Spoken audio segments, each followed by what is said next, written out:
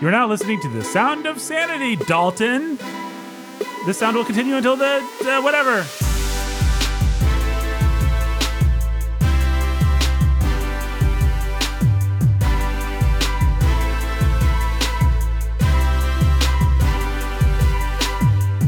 All right, I'd like to begin my 4-part apology for that opening with an explanation. So, number one, I promised our friend Dalton months ago that I would shout him out at the beginning of an episode because he gave me some salsa. So, thanks for the salsa, Dalton. There's your shout out. And I didn't just do it in like this part. I did it in the music part. Now, number two, as I did that, I forgot what our actual spiel is, and I still don't know that I could. You're now listening to The Sound of Sanity. The sound will continue for the duration of the program. Have you ever done the thing where it's like you use your PIN number all the time? You use it without thinking you can do it, but if you try and think of it, you lose it. And I've actually lost a PIN number forever because I tried to, my fingers would just do it. And then one day I was like, what's my PIN number? And I messed it up. I crossed the wires in my brain and it disappeared. It was deleted. Yeah. I mean, I knew that the 4 numbers is just like what order they went into. And my card was locked out and it was very sad. So anyway, Dalton, thank you for the salsa. It was delicious. And there's your shout out. I hope you're listening. If you're not, then the salsa was gross. No, just kidding. It was good. I am Nathan. Speaking of gross, I'm the opposite of gross. Unless you count awesomeness in the quantity of a gross of awesomeness. Isn't gross a number term? Yeah, it is. Yeah, so I could be a gross of awesome. Yeah, you can. And speaking of gross of awesome, Ben thinks it's awesome to be gross. He's always smearing boogers on other people's foreheads. Try it. Wow.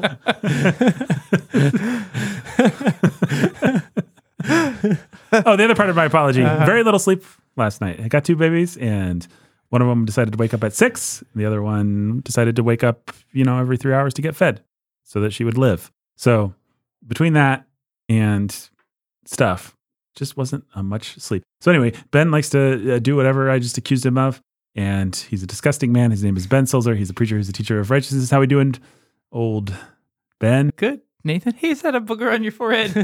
Yeah. How did that get there, I wonder? More where that came from. Oh no, he struck again.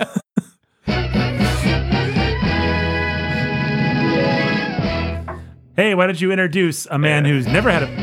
Dang it. Got a program that one did not repeat. None of the other ones repeat. I don't think this one repeats.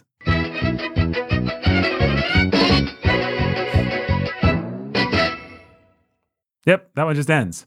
All right. But the one that I always do. Anyway, Ben, a man who's, I dare say, never had a booger on his forehead. Never. Never. Why don't you introduce him? All right. Jake Menzel, the pastor who's a master of sanity. I've never had a booger on my forehead. Yep. You've got a beautiful boogerless forehead right now. Thanks. And most of the time. I mean, I've never seen a booger on Jake's forehead. Have you? No. If it was there, it was very small and hard to see. Maybe covered by hair or something. Oh, maybe. Man. Guys, it's November in the church, as this channel is called on our Discord, which you can get to through patreon.com/Sound of Sanity. But by the way, leave us a nice review. While I'm saying businessy things, we could use some nice reviews. Leave one on Apple or whatever you use to listen. Or else I'll be there. Watch your back. Yeah. Watch your forehead. Or else the booger phantom is coming for The you, booger folks. man, as we call him. The booger man, yeah. Yes. There is a booger man.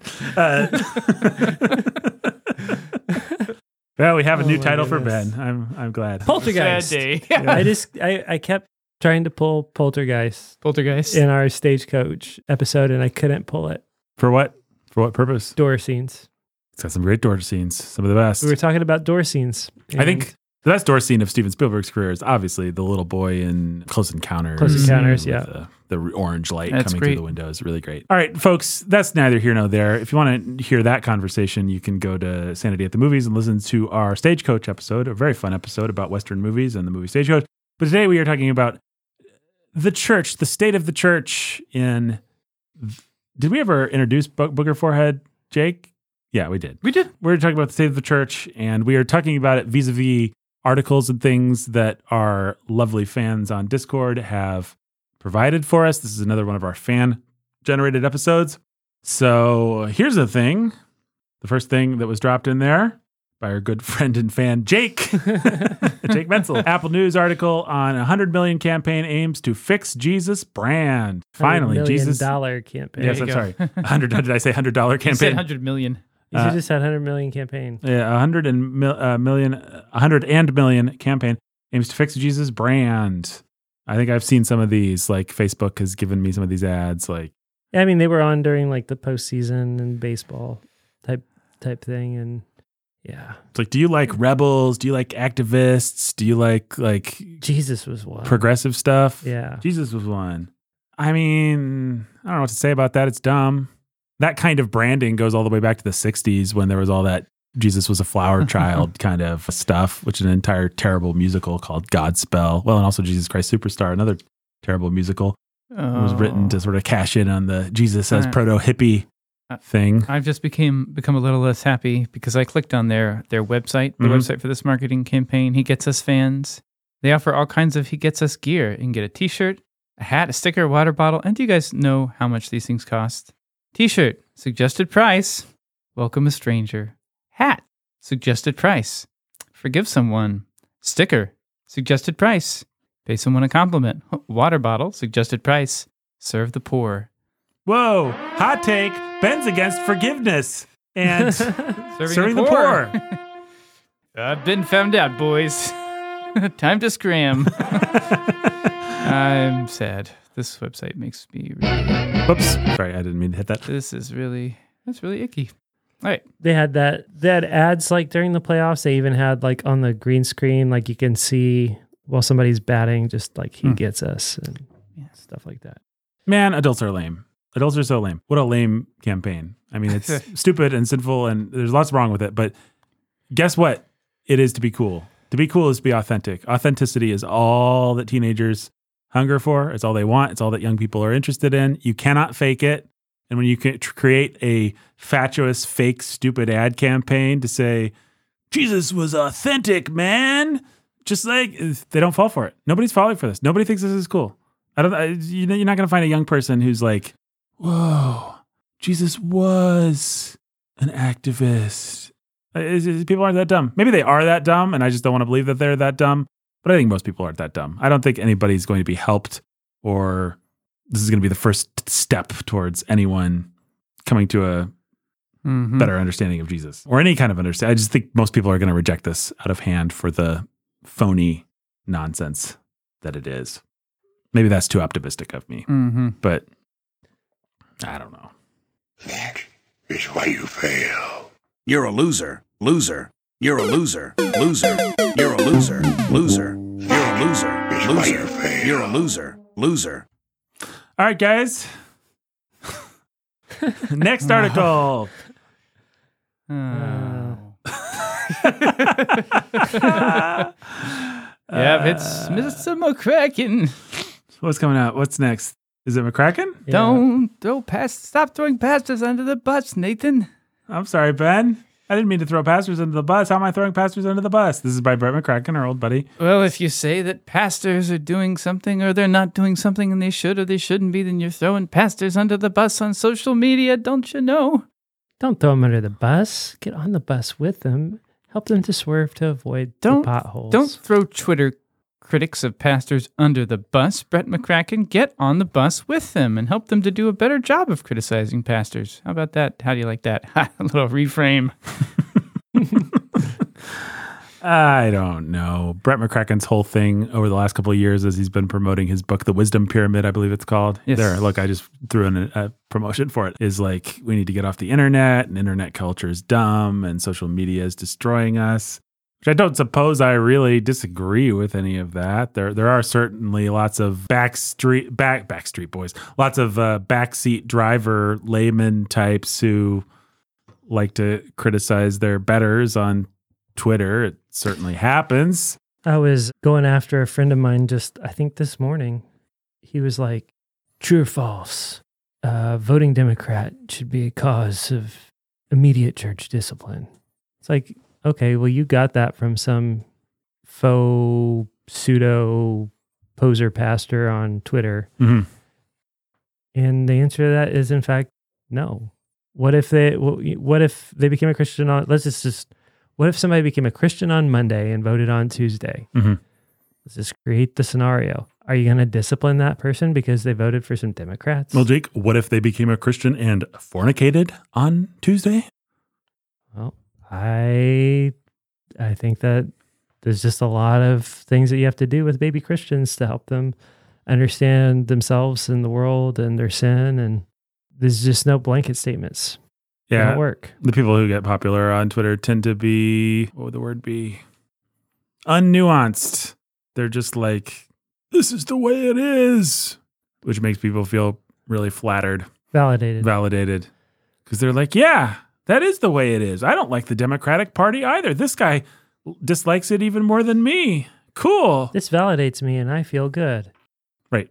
I mean, it's the same. I wish my pastor was as hardcore as this person speaking into the void, who, I don't know the first thing about this person, but I guarantee you, he's not the kind of person that actually, well, I don't guarantee you, but how many people have we known in these types of scenarios? It's like, man, you would not trust this person to love or shepherd or care for somebody in real life. They're not even, you're worried about their family. You're worried about their wife and kids. Mhm. They don't have any business speaking, Right. shouting into the void as if they're some kind of leader.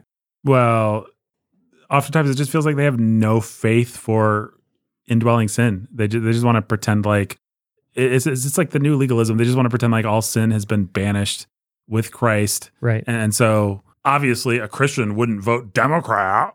Right. Obviously they should be banished from the church if they do. Yeah, duh. Duh. Well, if that's a pastor saying that, one thing that is that he doesn't have people come into faith in his church. Yeah, he's never Right. actually had to walk or never been willing to actually walk through with someone who's just realizing, hey, I just came to faith. I guess that might have some ramifications for my political thinking too.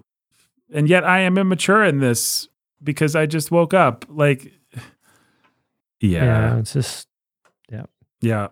Well, anyway, so it's fine. So I guess we, well, Critical. what they end up doing is they encourage, and even if they're better than the principles they shout on social media, their followers aren't. They take those lines and they take in turn and use them to judge their faithful pastor in their churches. And it's just like, guys, come on.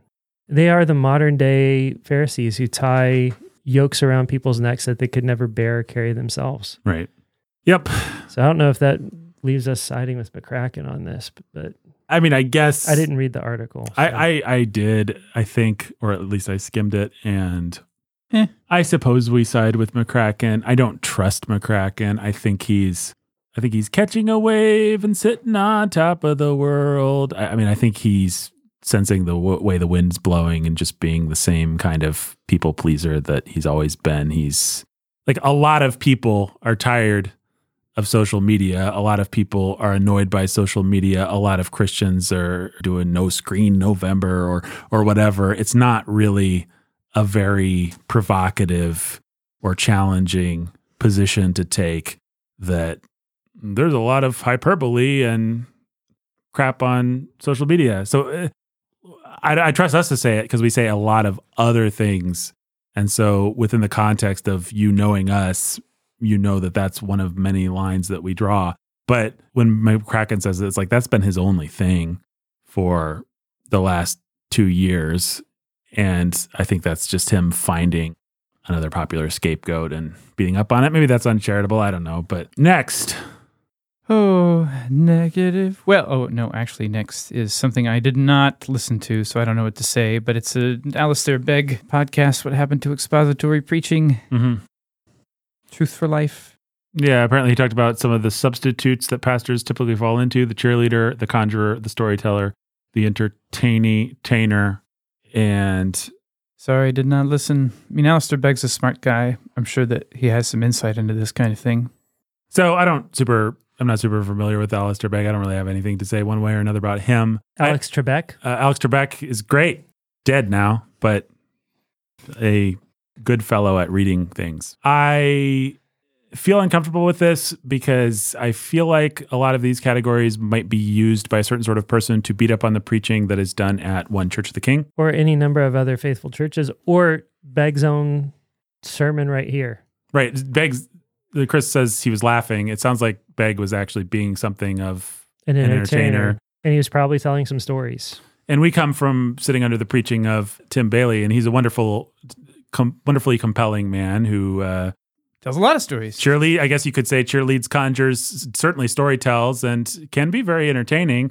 I wouldn't say that's ever his goal exactly. Like his goal is to bring the word of God, but he's also a very effective communicator, as is Doug Wilson, as are lots of people that we like that are out there that are using all of the tricks of rhetoric, in the tool shed, all of the tools in the toolbox, all of the throwing the kitchen sink at men's consciences. You could accuse Nathan the prophet of being a storyteller. Right.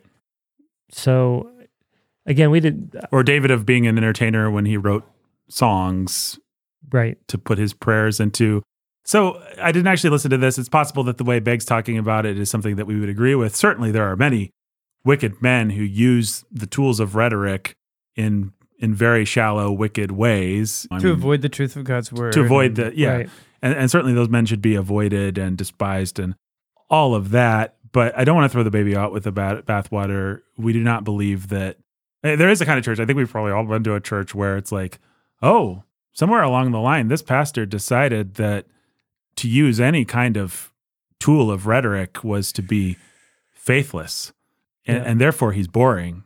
And that is its own sin. When you're talking about the holy things of God and you're boring, you're not effectively communicating the holy things of God. I don't see the Apostle Paul being boring. I see the Apostle Paul being like, I always say about him, like it feels like he's willing to shout and mock and jump and stand on his head to get his point across, like just whatever it takes. Sometimes he reaches the heights of rhetorical eloquence, and sometimes he's very blunt, and sometimes he's almost what we might think of as vulgar. Like, one thing he's not, though, is like, well, I don't want to detract from the words of Christ, and I don't want anyone to think I'm a cheerleader or a conjurer or storyteller or entertainer, so I'm not going to use any of the tools as the smartest man of my age that I've been given. Like, so I think there's, again, without having actually listened to Begg, I think there's a very reductive way to use this frame.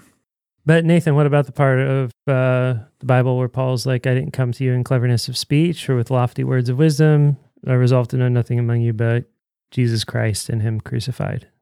That's pretty good. That's pretty close. Yeah, I think so. Mm-hmm. From wherever that was. First Corinthians, First Corinthians 1. That's what I thought was. Yeah. Where's the one who's wise? Where's the scribe? Where's the debater of this age? Has God not made foolish the wisdom of the world, et cetera, et cetera? Well, okay, that's a great counterpoint. So what do we say to that? Well, we just say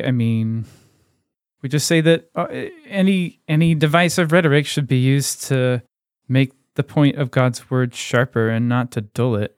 And that anyone who uses a story well, like Jesus using a parable, or who mocks something like Jesus mocking the Pharisees, or who is blunt or pulls the rug out from under someone like Nathan the prophet, is doing it to make the word of God sharper to that person and not to blunt its edge. Not to obscure it, not to hide it, not to soften it. Because anyone who uses these devices well doesn't increase. Their aim is not to make people think they're so clever and good at rhetoric and stuff. And that's if you want to get rid of storytelling, you have to cut out a lot of Jesus' teaching and preaching. Mm-hmm. If you want to get rid of rhetorical excellence, you got to get rid of the wisdom literature, the Psalms, Ecclesiastes. The Sermon on the Mount. Sermon on the Mount. Well, so I remembered, actually, I have in my notes a passage from Calvin, because I wanted to see, I did feel oppressed by that interpretation of this passage at a certain point in my life. So I looked up what John Calvin, the great theologian, says, and he says this: "But what if anyone should at the present day, by discoursing with some degree of eloquence, adorn the doctrine of the gospel by eloquence? Would he deserve to be on that account rejected, as though he either polluted it or obscured Christ's glory? I answer in the first place that eloquence is not at all at variance with the simplicity of the gospel, when it does not merely not disdain to give way to it and be in subjection to it, but also yields service to it, as a handmaid to her mistress. For as Augustine says, he who gave Peter a fisherman gave also Cyprian an orator. By this he means that both are from God, notwithstanding that the one, who is much the superior of the other as to dignity, is utterly devoid of gracefulness of speech, while the other, who sits at his feet, is distinguished by the fame of his eloquence. That eloquence, therefore, is neither to be condemned nor despised, which has no tendency to lead Christians to be taken up with an outward glitter of words, or intoxicate them with empty delight, or tickle their ears with this tinkling sound, or he goes on. But the basic point is, of course, God wants us to use every tool in the toolkit to adorn the gospel and to present the gospel, of course. When it becomes self-serving, when it becomes a means, when it becomes an end rather than a means. And this is what Paul's actually addressing as super apostles who are meant using their rhetoric to draw men after themselves. Right. Mm-hmm. Right. But make no mistake, Paul's one of the great rhetoricians that ever lived. I mean, Jake's been preaching through Romans on Sunday mornings at Church of the King. And it's like, there's some real enviable writing skill that went into that book. It's very easy to be impressed by the writing and the structure of the thoughts and the eloquence with which they're expressed. And it's like, Paul didn't feel like, oh no, I better make this crap. I better not be too eloquent or I'll be subtracting from what Christ wants to do and from his glory. And unfortunately, I think that's what some binary thinker types have done with this strain of thought. So yeah, anything else to say about that? Nope. Yeah. All right. Again, might be a wonderful Alistair Begg thing. None of us actually listened to it. Sorry. Negative World arrives in Australia. What's this all about? This is an article by Mere Orthodoxy. Yeah, this is about Andrew Thorburn, who was selected to be the president. I forget. He was going to have a quote high profile role at one of Australia's most prestigious professional sporting clubs, unquote, and he was ejected because of a sermon that was given 10 years ago at the church he currently attends. I mean, he was kind of forced to resign. So, and then in the wake of that, there was an interview on an Australian talk show or news show with the pastor of that church, who's a young, hip guy.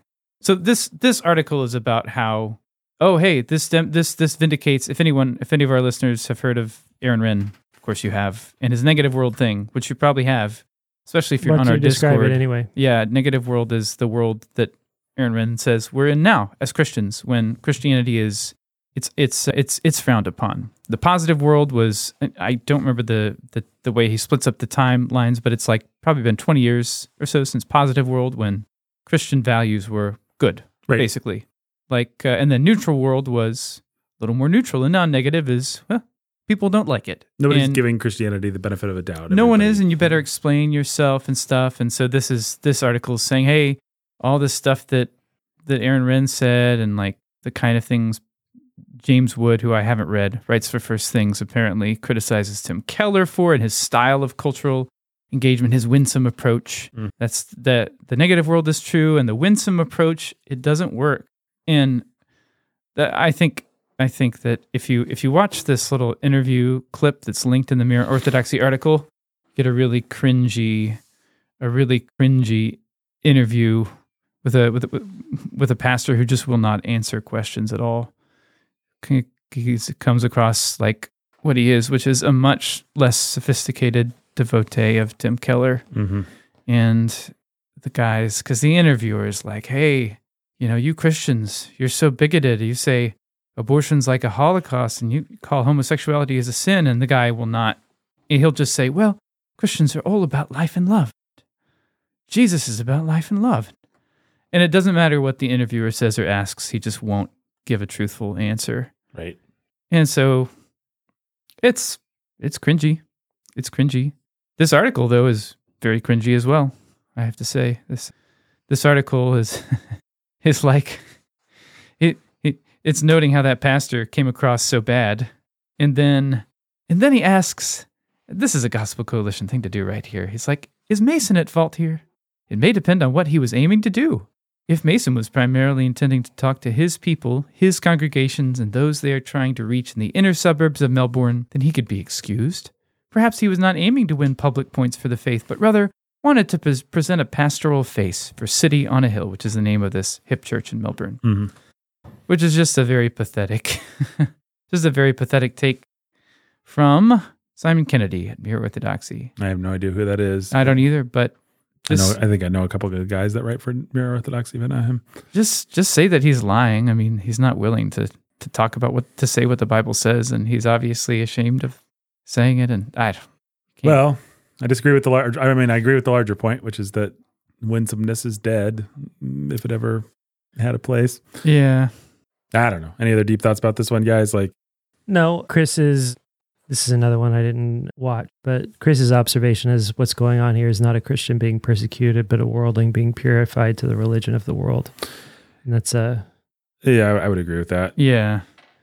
seems to be true. Yeah. And seems to be a pretty great way of putting it. I mean, I've talked about this before on the podcast, and you can find places where I tell the whole story, but I famously wrote that open letter to Ray, where I tried to use every sort of pop culture reference to appeal to people who liked pop culture. And I don't know that the article was sinful, but people hated it and hated me. And the fact that I threw in a lot of pop culture references and showed how much pop culture I knew really didn't matter to people whose consciences were, in this case, being pricked. And that taught me a valuable lesson about trying to meet the world halfway. You can't meet the world halfway. Jesus is a pariah to them. Like, it's worship Christ or worship the gods of the world. And Jesus is a threat to every god of the world, and they feel it. So if you're being honest on any level, no matter how much you dress it up, people's hearts and their consciences will be pricked, and they won't be happy that you dressed it up. You'll just have wasted everyone's time. So that's not that, we just got done saying it's okay to use rhetoric. It's not that you don't be nice. It's not that you don't be kind. It's not that you don't find ways of meeting people where they're at in different ways, but never think that if I just do a little bit of what the world does, if I just cover up some of the truth of Scripture or blunt who Jesus was, then that will win influence. Right. It doesn't work. Nobody actually respects that. The interview is just the newscaster saying over and over again in so many words, aren't you kind of lying to me about what you actually think? And the pastor saying, I'm not going to tell you what the Bible says. And pastors have been doing that sort of thing since, Osteen on Larry King. Oh, man. Keller on Larry King, I think, too. Yeah, I mean, yeah, and Larry King would kind of play along. He'd be like, well, here's my interesting question. And they'd be like, blah, blah, blah. And he might push back a little bit. Rick Warren on Rick Warren, that's what it was. Yeah. Was God in control of the winds in the hurricane? Yes. But the wind, Rick, how about the wind? Right. The God have stopped the wind. Was he in control? Was he? And just the deflection on deflection on deflection. And I was like, dude, either lie and say no, or say yes, or say yes, but like, there's any number of answers you could give, but I just refuse to answer this question. Well, I think Jesus wants us to love the people that are hurt. Yes, but the wind, Rick. What about the wind? Yeah, I forgot about that. That was crazy. Man. That's so bad. I think it was, who was it when 9/11 happened? That might have been, Keller preached that sermon around the time of 9/11 that had that style. It was terrible. All right. Well, the point of this whole thing is that now we're living in a world where Larry King was kind of still cordial and accepting of Rick Warren, but this, in Australia, they're just like, why are you deflecting and lying to us? This is dumb. Yeah. Yep. So, okay. That's November in the church in 1984. Any final thoughts, gentlemen? Nope. November in the church in 1984 at Church of the King's been pretty good. Yeah, that's true. Yeah. Added what? How many new members? 17. 12. 12. So a dozen new members? Well, yeah. Where did that 17 come from? I think I got it from you at one point. You probably did, but and there are kids I'm not including in that because that's only communicant members. But if we count all the kids, so it's 12 I think it's communicant. 12 communicant. And so then it's going to be more than that. Yeah. That's right. Yeah, it was really, really awesome. Yeah, it's great. Good people. Yeah. So, yeah. Very cool. Been going through Romans, which is awesome. Ben just preached a sermon in our American God series on Mormonism. Mormonism. You can listen to if you want some handles about Mormonism. It's bad. Turns out it's bad. It's bad. That was one of the big conclusions I reached. Don't be a Mormon. Don't be a Mormon. Dum da dum dum dum. The shocking conclusion. That was a South Park reference. I got the South Park. I didn't. They did an episode where they went through the entire history of Mormonism. What they all believe in the dum da dum dum dum. There was a is musical chorus. dumb. It's Right. a South I get Park would it. pull off. It's Joseph very- Smith looked in a hat. Dum da dum dum dum. yeah, it's like that. It was one of their. It's pretty amazing. one of the better things they ever did. Those guys did the Book of Mormon, the musical. Yes, It's a big hit. which is incredibly blasphemous, but also those guys do understand Mormons. Right. They have a lot of And sympathy hate for them. They hate them and they kind of love them.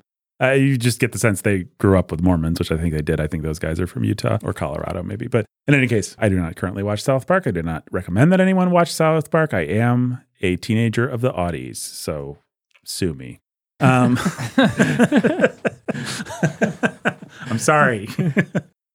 There are things I know that I wish I didn't, like some South Park references and American Pie and all kinds of stuff like that. Team America, World Police. It's like, which Ben references All at least the once a time. week. He really does. Yeah. I've never seen it. But you do it. You do reference it. I all the know. time. There was a really funny thing in a computer game that to me was independently funny. Where they It just was a source ripoff the of sound effect or something. But Ben will constantly be murmuring in a corner, Burka, Burka, Burka, Muhammad Allah Jihad. No, I just say burka, burka, burka. That's all that I say. So yeah, it's just a freeware computer No, game. I always hear Muhammad Allah Jihad that's right. afterwards. That's what you add, Jake, in your own mind. Anyways, yes. We were alive during the Aughties. Yeah, I have decided if I write a novel that tries to capture our lives or something, I will set it in 1999. I think that is the time. I think that's the year that people our age should be looking back on, thinking about documenting. But we all partied like it was 1999. Well, exactly. And it's right before the world went to hell and with 2001 A Space Odyssey with September 11th. September 11th. It's just like it's the nexus point of our generation, I think, 1999. Plus The Matrix came out and American Pie. Plus, we're all worried about Y2K. Y2K, yeah. I mean, it's just like it was a magical time. So many things going on. Backstreet Boys Millennium. Yeah. Yep. The dial-up internet. AOL. Instant Messenger, baby. You've got mail. If I ever finally sit down and write the novel, I think I'll set it in 1999. I think it's a good time for all those characters. But anyway, there you go. You heard it here first, folks. So anyway, patreon.com/Sound of Sanity. That's the place to go. Be part of our Discord. Drop articles in. Make us talk about them. We're happy to do it. What sound effect did I just put on? I don't know. I don't hear anything, but it looks like it's going. Oh, I hear it. I hear it.